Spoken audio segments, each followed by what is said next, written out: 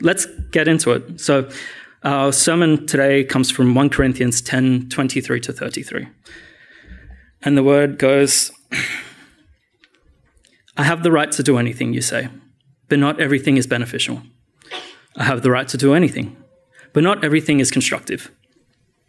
No one should seek their own good, but for the good of others. Eat anything sold in the meat market without raising questions of conscience. For the earth is the Lord's and everything in it. If an unbeliever invites you to a meal and you want to go, eat whatever is put before you without raising questions of conscience. But if someone says to you, this has been offered in sacrifice, then do not eat it, both for the sake of the one who told you and for the sake of conscience. I am referring to the other person's conscience, not your own. For why is my freedom being judged by another's conscience? If I take part in a meal with thankfulness, why am I denounced because of something I thank God for? So whether you eat or drink or whatever you do it all for the glory of God. Do not cause anyone to stumble, whether Jews, Greeks, or the church of God. Even as I tried to please everyone in every way, for I am not seeking my own good, but for the good of many, that they may be saved. Let's pray. Father God, I just pray in this time that, Lord, first of all, you would just bless my words, that anything that's not of you would just fall to the wayside, that it wouldn't matter to the hearers here. But Father God, I just pray anything of you would just touch their hearts and impact them, Father God. And I just pray, Lord, that we would do all things for the good of others, that we wouldn't worry about ourselves. We wouldn't worry about what we want and we desire, Father God, but we would just desire the things of your heart, the things that you want to show this world. In Jesus' mighty name we pray. Amen. So to introduce our passage for today, it comes from Paul's letter to the Corinthians believers who were struggling with the many moral choices that they had to make in their day-to-day life. He was also talking to them about the moral choices that they had to make as a church as a whole. And so this passage is actually the end of this big section that goes all the way from chapter 8 all the way up until now. And it's addressing these smaller moral choices that we have to make in life, those areas of grey. Specifically here, he's going to be talking about meat sacrificed to idols or other gods. And so the Corinthian believers weren't actually under the law of the Old Testament, just like we aren't today. And they didn't have a Bible to just go to whenever they needed this sort of advice. So they also just didn't really know what was right and wrong in their own culture because they were so used to just doing whatever they did and, they thought that that was right, but that wasn't necessarily true. And so many of them had this idea that if it hadn't been spoken about, if they hadn't specifically been told not to do it, that they were pretty much free to do whatever they wanted. So our verse today is opening up on Paul addressing this very idea. He had actually previously spoken about it all the way back in chapter 6, that the believers had the right to do anything that they wanted. They thought that's what they thought. Now, Paul doesn't necessarily refute that. He's not saying that they don't have the right to do whatever they wanted.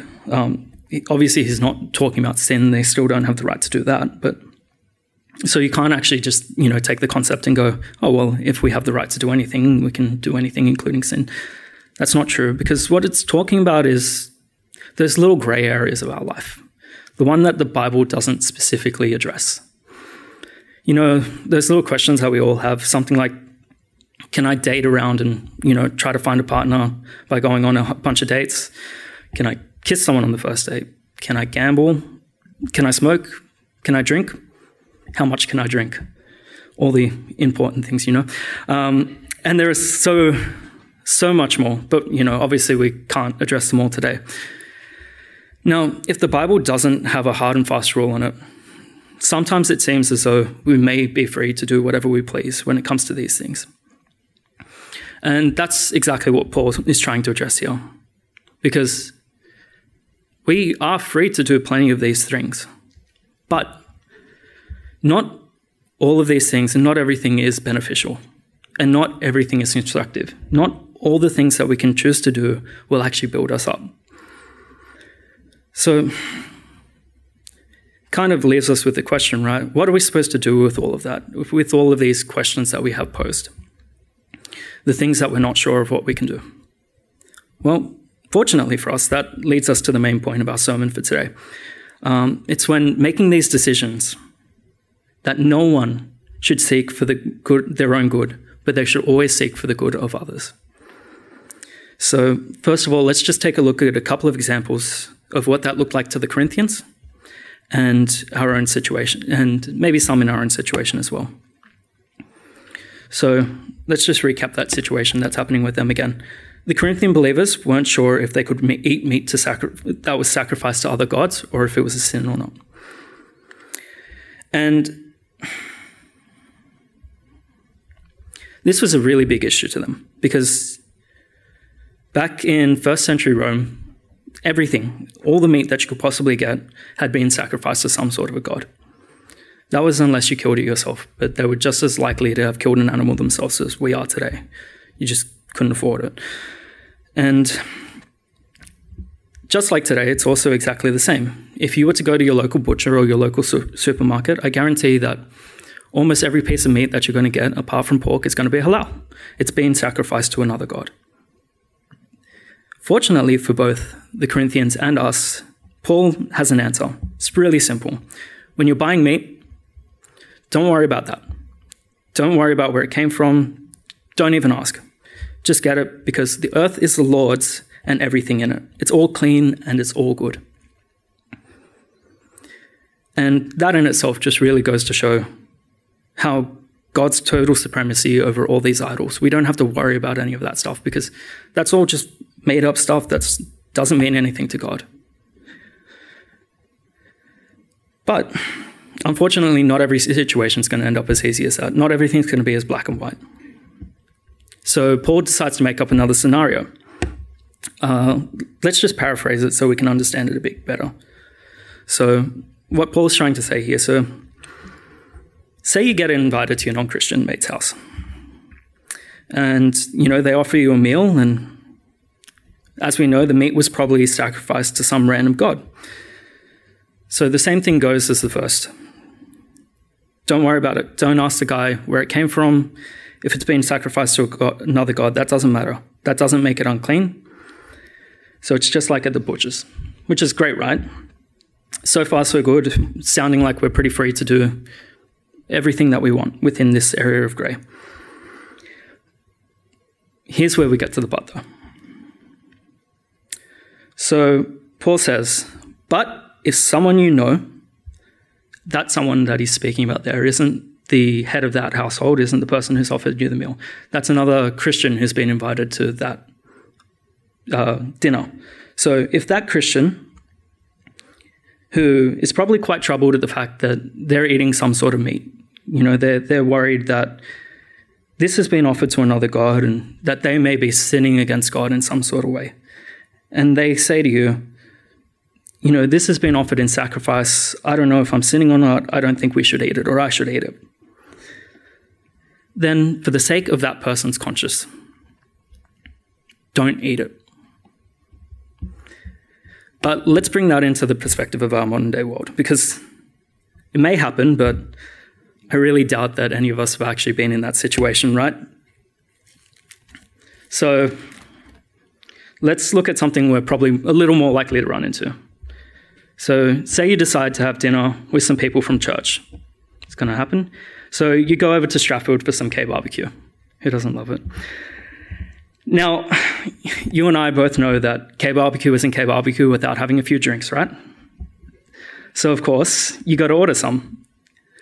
But say one of the people that you invited says something along the lines of this: I don't think as Christians we should drink alcohol. Or, I don't think as Christians you should have more than one drink. You should really just keep it at one.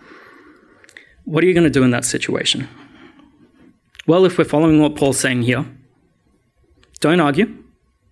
Don't try to convince him. Just don't drink. Simple as that. I know that's a hard one to hear, right?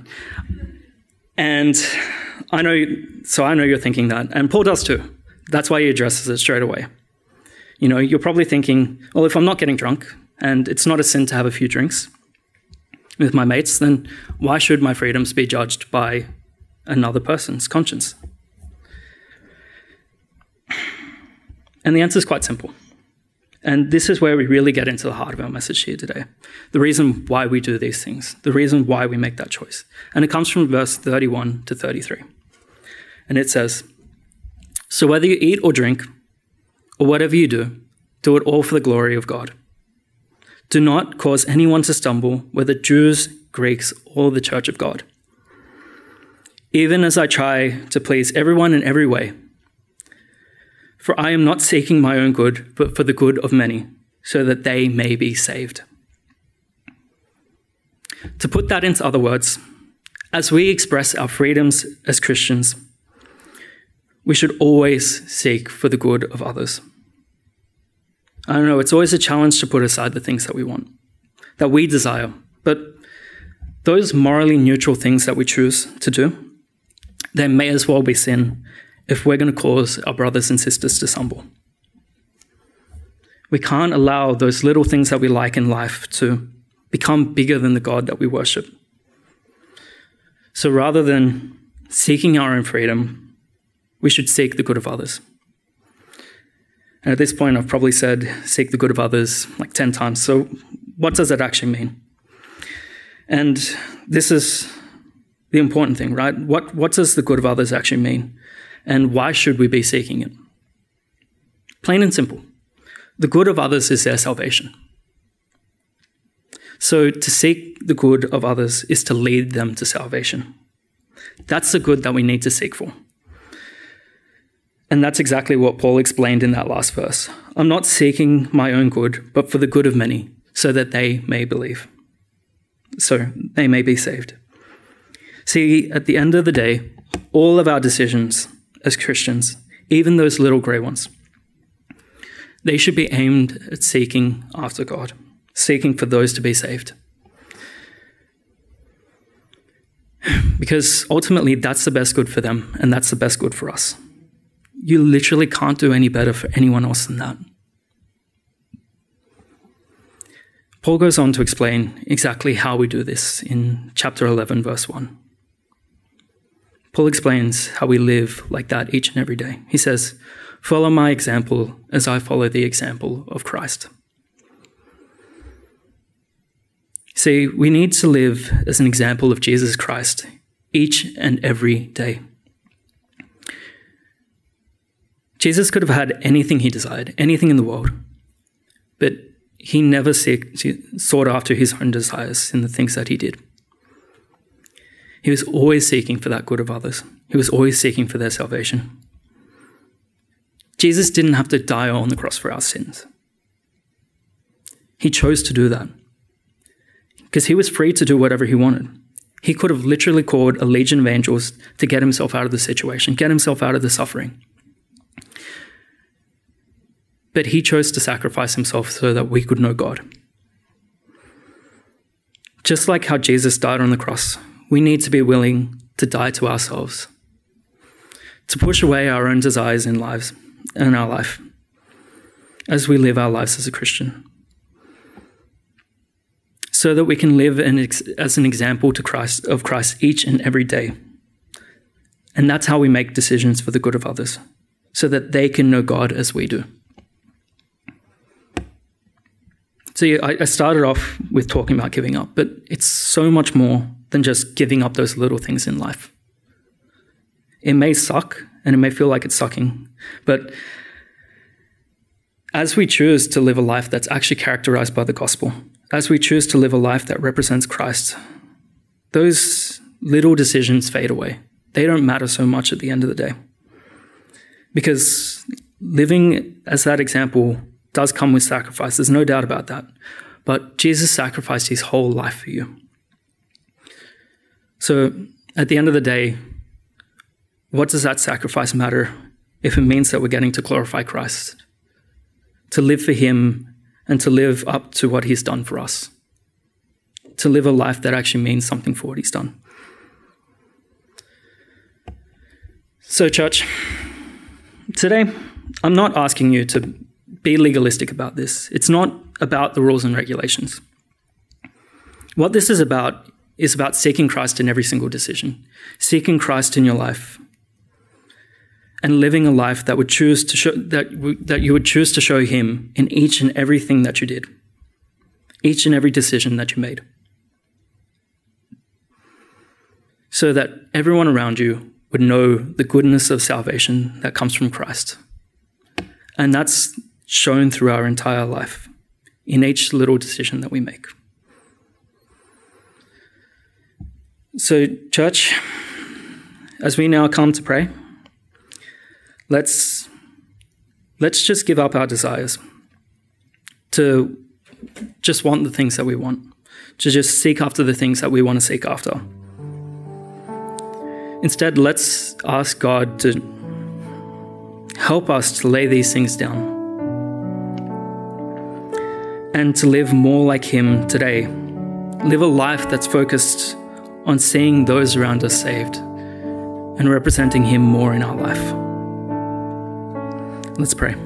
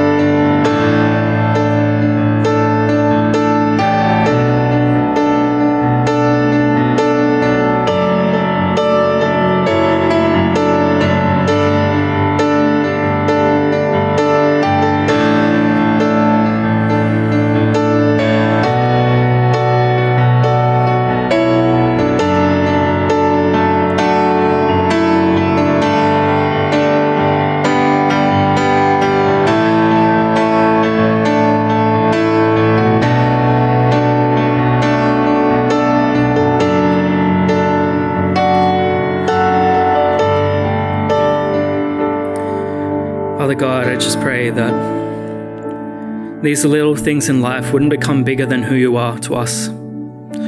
Lord, that we would just choose to worship you as our Lord and Savior each and every day. That we would choose, Father God, and you would help us to choose, to just live up to that sacrifice that you made for us, Father God. To live that out, Father God, to live a sacrificial life for the others around us.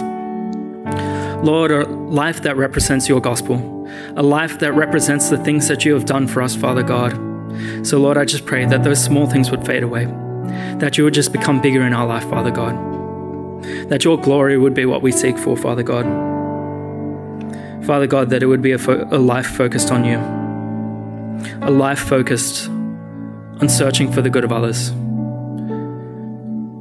because that's the good of us and that's the good for you. In Jesus' mighty name we pray. Amen.